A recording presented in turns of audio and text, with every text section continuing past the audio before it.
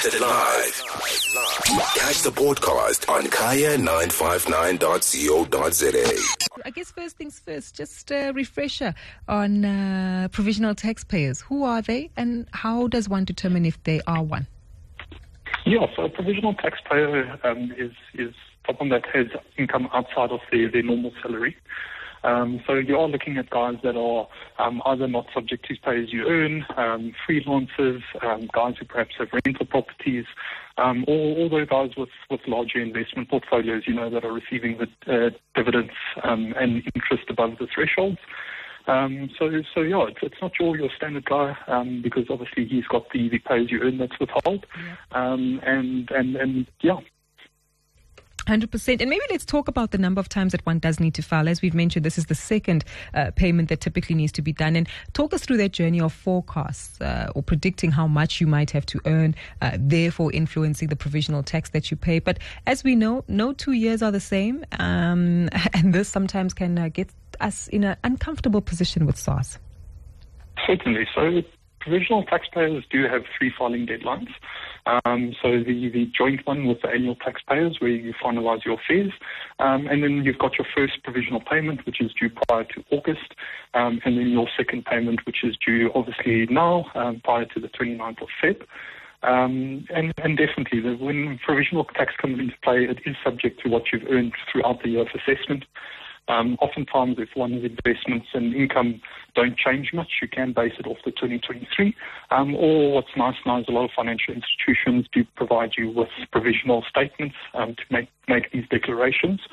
So it's very important that you do a comprehensive tax calculation on all your income that you've received, see what pay as you earn has been paid by your employer, if applicable, and then normally where the provisional payment comes in is then applicable to those investments that you might have that's outside of the normal employment scope.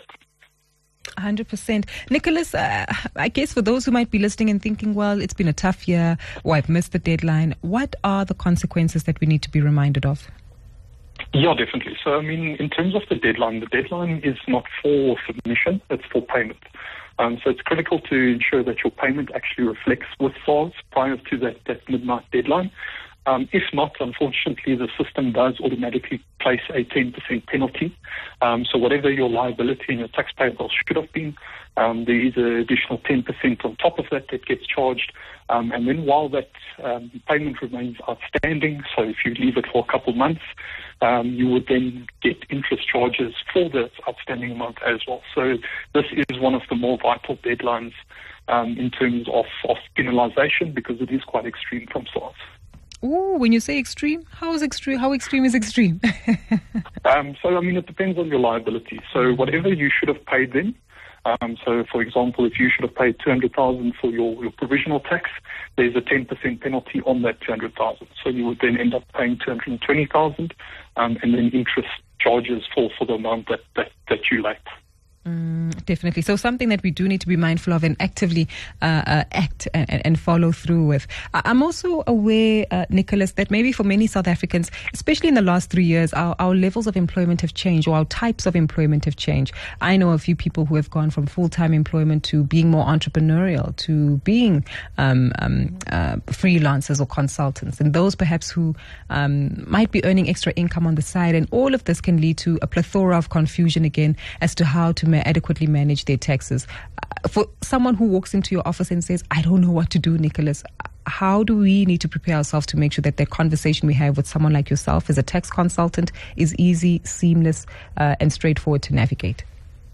Yeah, certainly. So, when it comes to tax, it's all about document keeping, So it very, very much is admin intensive that you need to keep your ducks in a row. So you need to understand where are your sources of income coming from, what sort of investment portfolio you do have, what earnings are you deriving from those investment portfolios, because ultimately what you look at for a person is their lumped income for the year. So, for example, if you've got employment income as well as a bit of a side hustle that you're doing, deriving income from there, that gets added into your employment income and you then get taxed on this whole lump sum at the end of the year.